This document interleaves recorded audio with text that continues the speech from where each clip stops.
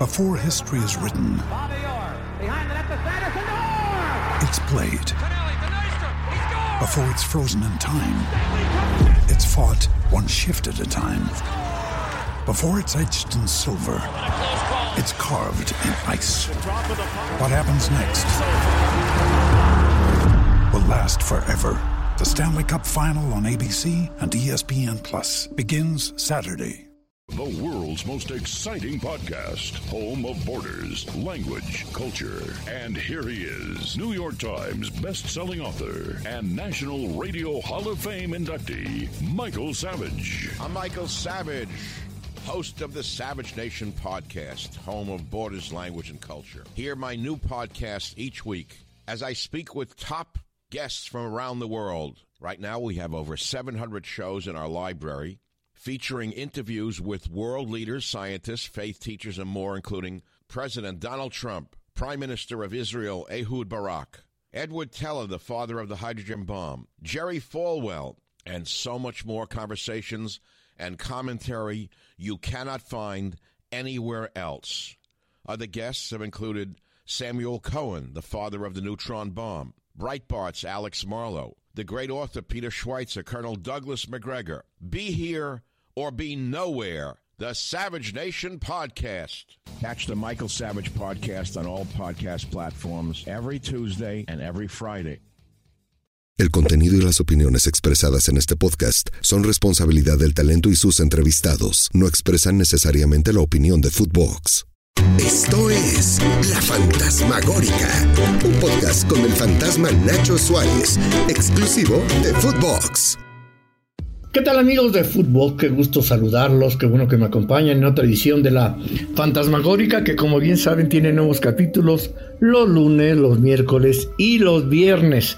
Vamos a continuar con esta historia exclusiva, las primeras palabras, sus dichos de Fidel Kuri desde su reclusión ahí en la prisión de Almoloya, hecha desde el teléfono de la prisión, donde le preguntamos de todo. ¿Escucharon la leyenda que inicia este podcast? Footbox no se hace responsable de las pendejadas que diga el columnista o el reportero o el comentarista, ni tampoco de sus entrevistados.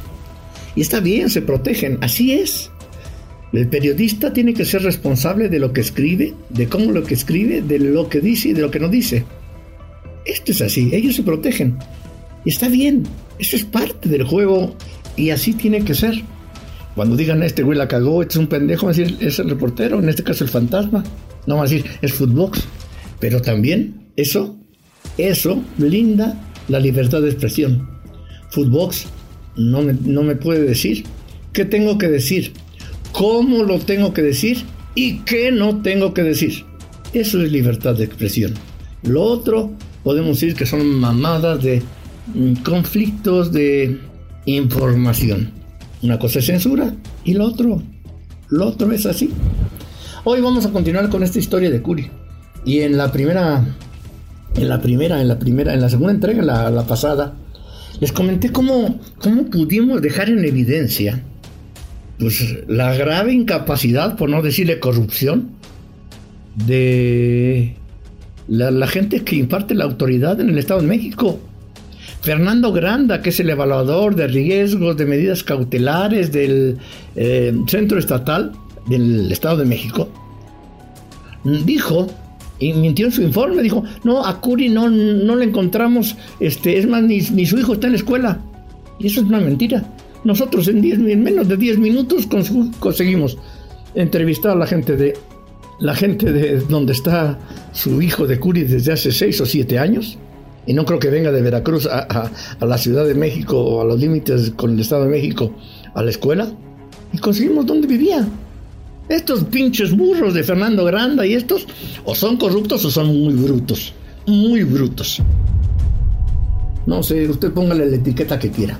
Hoy tenemos que hablar. ¿Por qué estamos hablando de Fidel Kuri? Fidel Kuri seguramente no es una blanca paloma. No, seguramente no es una blanca paloma. Fidel Kuri ha sido un diputado, 2 veces diputado, y los diputados son tramposos y son mentirosos.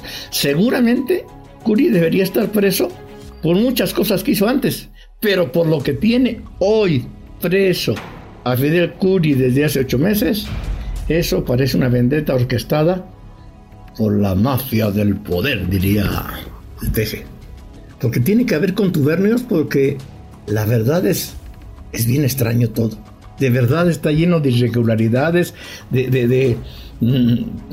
la corrupción parece evidente. Y bueno, ya sabemos cómo son la impartición de justicia en México. No hay ninguna novedad, es una constante. Dependiendo del sapo y la pedrada, y el que tenga más dinero es el que puede tener a sus rivales en el bote. A mí, de entrada, me pareció pues muy extraño. Lo que tiene hoy preso a Kuri, lo que desentonó esa serie de entregas, es que está preso. ¿Por qué?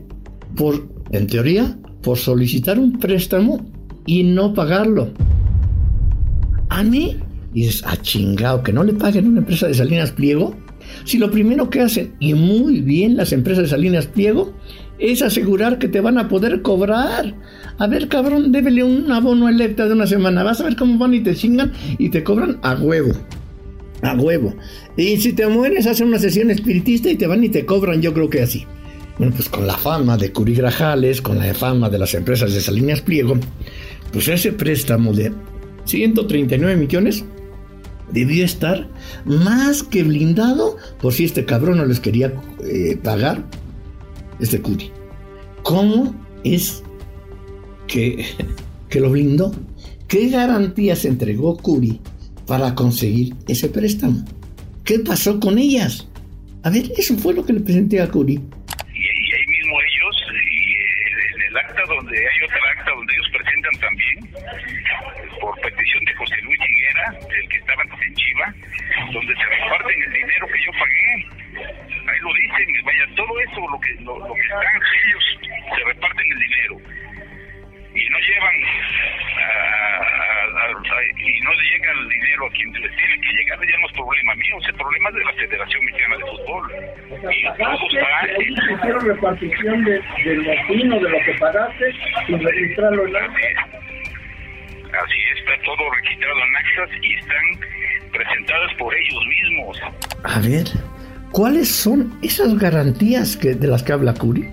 Bueno, en la carpeta de investigación hay un acuerdo firmado el 27 de noviembre del 2019. Todavía no se desafiliaba el equipo. Noviembre del 2019. Ante el notario 67. Y se le envía copia a Mario García, que era director jurídico de la federación, a Ana Peniche, que era la novia, que también era la directora de regulación y asuntos deportivos de la Liga MX. Y en esta notificación formal a notario queda establecido con toda la claridad que existe un contrato de préstamo con garantía prenda, por la cantidad de 139.200.000 pesos. ¿Cuáles son esas garantías? Bueno, Arrendadora Azteca recibe las cartas los derechos federativos del portero Sebastián Jurado y del delantero Diego Chávez. Dice, bueno, pues una arrendadora pues no puede tener derechos federativos. Entonces, esa Arrendadora Azteca se la pasa a una filial. ¿A quién? A la Sociedad Mercantil Atlético Morelia. Todavía existía el Morelia, todavía no se lo chingaban y se lo llevaban a Mazatlán. Y en esta, ahí está bien especificadito. Para no entrar en detalles legaloides, ¿para qué sirve una garantía prendaria? Es para decir, a ver, Kuri, si no me paga los 139 millones, los jugadores son míos y con eso me cobro. ¿Entendido? Sí. Y bueno, pues en ese momento, como todavía no se daba la desafiliación, pues los jugadores ya no eran libres, porque ya sus derechos pues ya los habían vendido. Ya cuando llega la desafiliación, semanas después, pues esos cabrones ya ni eran parte del Veracruz, aunque ellos no lo supieran. Jurado, según la documentación que presenté hace un tiempo ahí en Récord, porque tenemos la carta, tenía una cláusula de rescisión de $6 millones. El Puma Chávez tenían ya una oferta de $1 millón. $1 millón por parte de los tinajeros para quedarse con el Puma Chávez. Y se iba a pagar en 2 pagos de $500,000 cada uno. Así. ¿Qué pasó? ¿Qué pasó entonces con esas garantías? Es que sí, esta es la parte medular. Por eso se los voy a medio a repetir. La deuda era con la arrendadora y les dio un préstamo prendario. Si te aceptan una prenda y si es más o menos, pues ya te chingaste, ya te la aceptaron. Si no pagas, te la van a chingar y con eso se van a cobrar. Es decir, te presto los 139 millones, me quedo con las cartas, si no me pagas, esos jugadores son míos y chingas una de la deuda queda saldada. Por eso se llama garantía prendaria, porque garantiza el pago de lo prestado. Es como en el Monte de Piedad, usted va, llega, empeña una pinche joya y si no pagas se quedan con ella, ya no te vuelven a cobrar. Eso es simple, así sucedió con la arrendadora. Y entonces pregunté, bueno, pues ¿por qué? Le pregunté ya a otro despacho, no a los abogados de Kuri, pues seguramente lo iban a defender. Entonces le preguntamos al despacho de Jorge Olver y Asociados y le preguntamos, oye, a ver, si la venta Cruz Azul, a Morelia, se quedó con los derechos de Jurado y de Chávez. Y la federación, como le dimos copia a Ana Peniche y al abogado, ellos tenían que resguardar para que no se quedaran libres y posteriormente que pudieran avalar la venta de Morelia. Y Morelia le vendió a Cruz Azul a Jurado. Y Morelia le vendió a Necaxa al Puma Chávez. Eso era la garantía. Y si la vendió Morelia, pues con eso estaría pagado. Eso es un tema muy claro. Y fue lo que le pregunté. Oye, eso es hacer las garantías prendarias, es hacerlas efectivas, eso que pasó. ¿Qué me respondió el abogado? Pues me contestó de manera contundente. Claro, si sucedió así, es una venta consumada de las garantías que eran Jurado y Chávez, a través de la federación que era garante de cada club. Así la reparación del daño está perfectamente consolidada al hacer efectiva la garantía. Es como cobrar un pagaré y después acusar de fraude al acreedor. Pues no se puede. Eso es fraude, pero de quien hizo el préstamo, no de quien lo solicitó. Es como intentar un cobro doble de arrendador azteca. Algo eso raro está pasando con los jueces del Estado de México, me dijo el despacho de Jorge Olvera y Asociados. Ay, cabrón. Pues entonces si ya los vendieron y eran de Morelia, automáticamente estaría pagada. Entonces, ¿por qué chingados Kuri sigue estando ahí después de casi 9 meses? Dice que no le han hecho el pinche baby shower, que ya casi tiene 9 meses. Les puedo asegurar que Jaime Ordiales sabe bien que pagaron por Jurado al Morelia. Los tinajeros saben perfectamente que el Puma Chávez no llegó libre y que pagaron por él a Morelia. ¿De verdad se van a quedar calladitos, así como momias, si las autoridades los citan a declarar? ¿No les remorderá la conciencia que por su silencio alguien puede estar preso? ¿Les vale madre? Bueno, pero si les vale madre o no les remuerde la conciencia ni a Ordiales, ni a los del Cruz Azul, ni a los tinajeros, pues aún sin confesión de parte, los abogados de Kuri pues dicen tener evidencias de la Comisión Nacional Bancaria de los pagos efectuados por Cruz Azul y Necaxa y han pedido ya la fiscalización al SAT. Esto parece unas aristas de suspenso. ¿Por qué parece, o todo indica, que la arrendadora pareciera quererle cobrar el doble?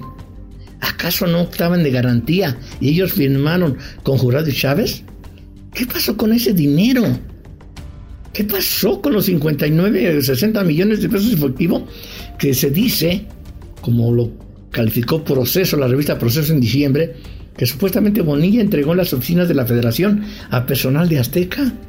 ¿Qué dicen aquellos videos de aquel día donde vemos a Gustavo Guzmán alias El Gordo, este tipo que se ha que hizo dilapidar fortunas y fortunas a Salinas Pliego por su incapacidad, porque es muy bruto, porque no conoce del fútbol, porque le hizo gastar fortunas a Salinas Pliego.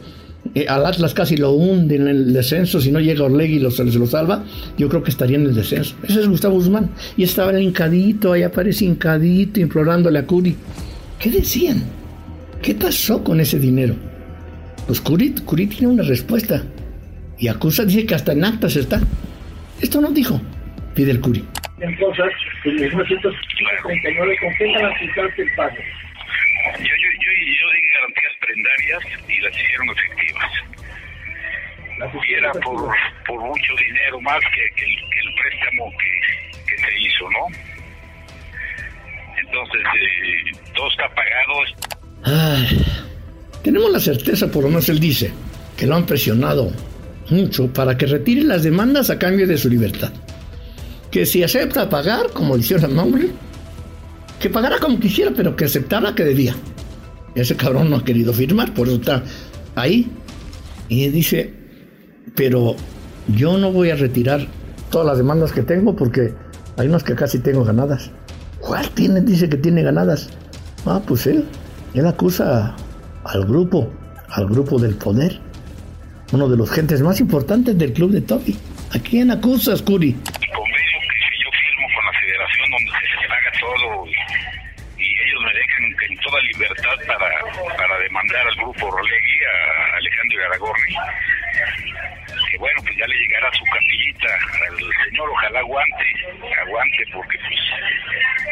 porque a todos se les llega tarde o temprano. Él va a tener que estar aquí donde yo estoy, tanto él, Bonilla y Peniche. Sí, ahí está el asunto en Veracruz, lo están bloqueando por instrucciones del gobernador.